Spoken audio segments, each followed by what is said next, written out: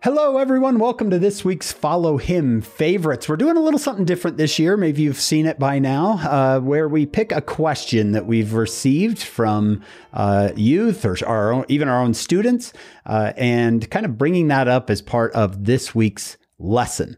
So, John, the question that I've received from students is this idea and it comes up in different places, but in Moses 7, the Lord says there was no poor among them. It comes up in 4th Nephi, comes up a little bit in the book of Acts, this idea of there's no poor among them. And I've had students say before, am I supposed to be giving everything I have away? If I don't do that, am I a bad person? If I don't, if I see a homeless person on the street and I don't go over and give them money or get them and take them to dinner and that's what Jesus would do. Like where's the line between me living my life and moving forward and trying to reach this ideal? So do you have any thoughts on that? What would you say?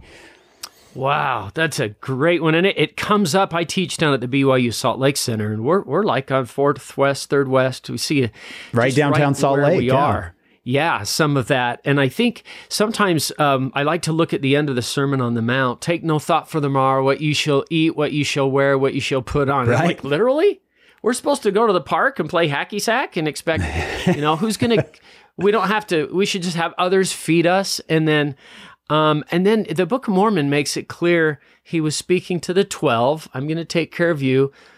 But we have to do that. We have to provide for our families. We look at the proclamation to the world on the family. I'm supposed to be a provider, but then I can also have a donation and pay my tithing and fast offerings, and that is one of the fun, challenges of life. What is the right balance here for me to take care of my family, my home, provide for my children, and also do what every Christian wants to do, and that is help provide for the poor and fast offerings. And I'm really grateful for fast offerings because I know that those are going to be distributed by people who are trying their best to be inspired, and how the church helps with the natural disasters and stuff. And it's not just throw money at it; it's much more careful than that. And so that's a great question. That's kind of hard to do in a Follow Him favorite.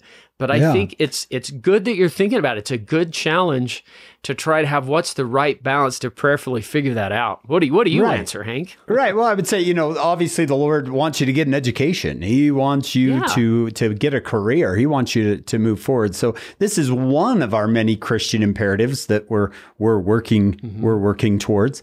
I would say that the Lord often says it is not requisite that a man or woman should run faster than they have strength.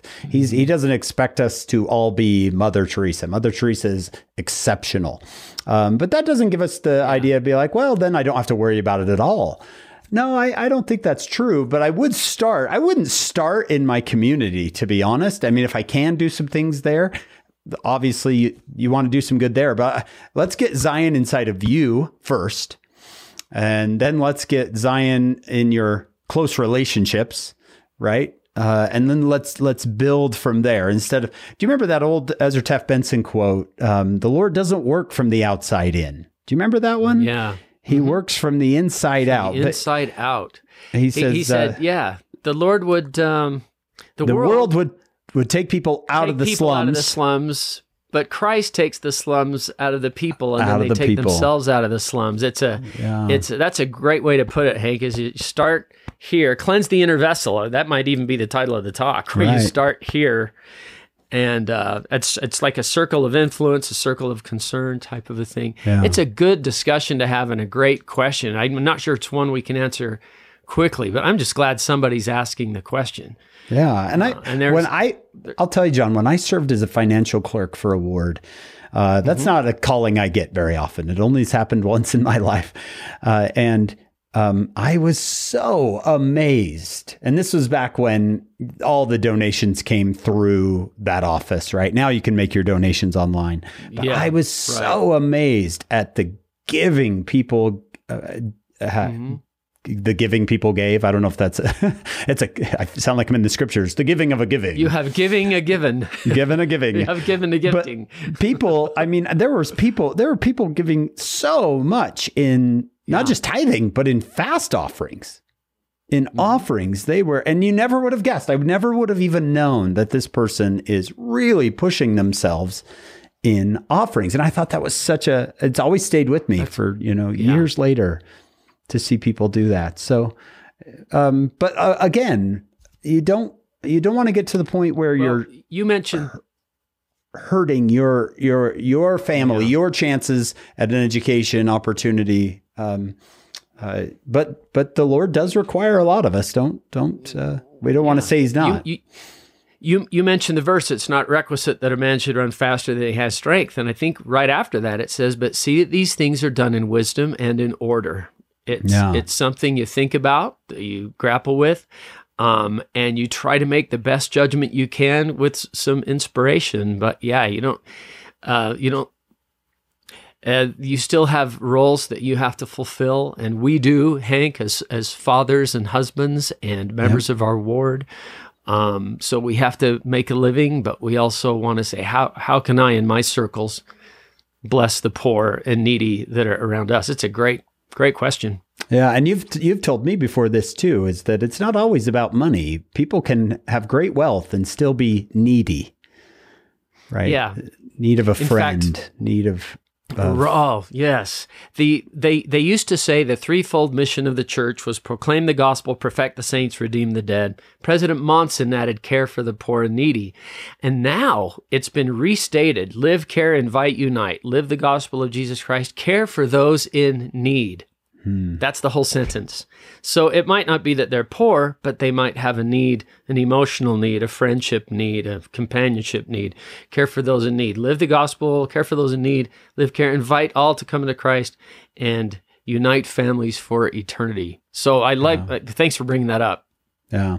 I want to bring up one last story, if that's okay. John Huntsman Sr.'s wife told a story. Now, John, if you don't know who that is, John Huntsman Sr., he's a member of the church who didn't start out very wealthy, but he finished quite wealthy. We're not talking hundreds of millions. We're even more. His businesses thrived. Well, his wife said long before we had any of that wealth, we had our little, family budget, and we each got $50 of our own spending money. And we never asked, have you ever heard this story, John? He said they never asked each other, what are you doing with your spending money? Because it was yours. It was your little budget item, $50 of spending money. And she said, I never asked him what he did with it. He never seemed to get anything, but I never asked him. She said, I bought myself things. And she said, after a couple of years of this, a woman stood up in fast and testimony meeting and said, whoever, I don't know who it is, but whoever has been giving me $50 a month for the last few years, I love you. I thank you.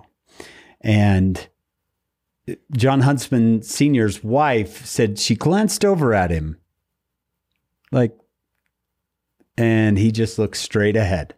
She said, but I knew it was him. And she said, he's always been that way, that he's a giver.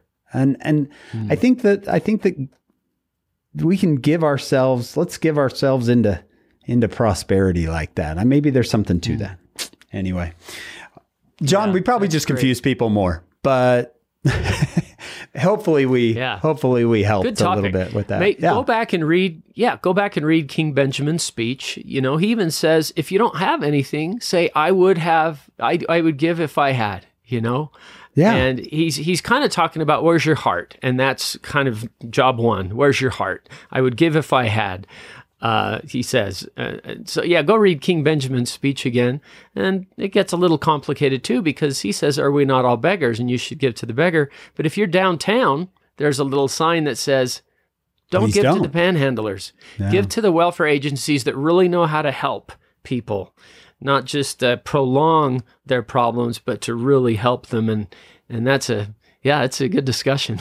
It is. It's a good discussion. I'm sure there's varied opinions, and hopefully we added a little bit to that, and springboard to new thoughts. Yeah. And you, John, when you said, hey, all things should be done in wisdom and order, I like giving to the church's organizations because I know that money's going to reach the people that I'm hoping it will reach. Yes. Right. Humanitarian aid, the fast offerings. and the work. Right. They know how to really help, not just throw money at it. Yeah. Yeah. And there's very, very low cost that's going to pay anybody along the way. I remember President Hinckley saying that this humanitarian aid, every 100 cents of your dollar is going to get to those people. So I like that confidence in that wisdom and order. Well, thank you for joining us today. Hopefully we added a little bit to your thoughts on this. But you can write to us. You can send us a question that you have. We'll hopefully work it into a week of Follow Him favorites. So join us next time. It might be your question.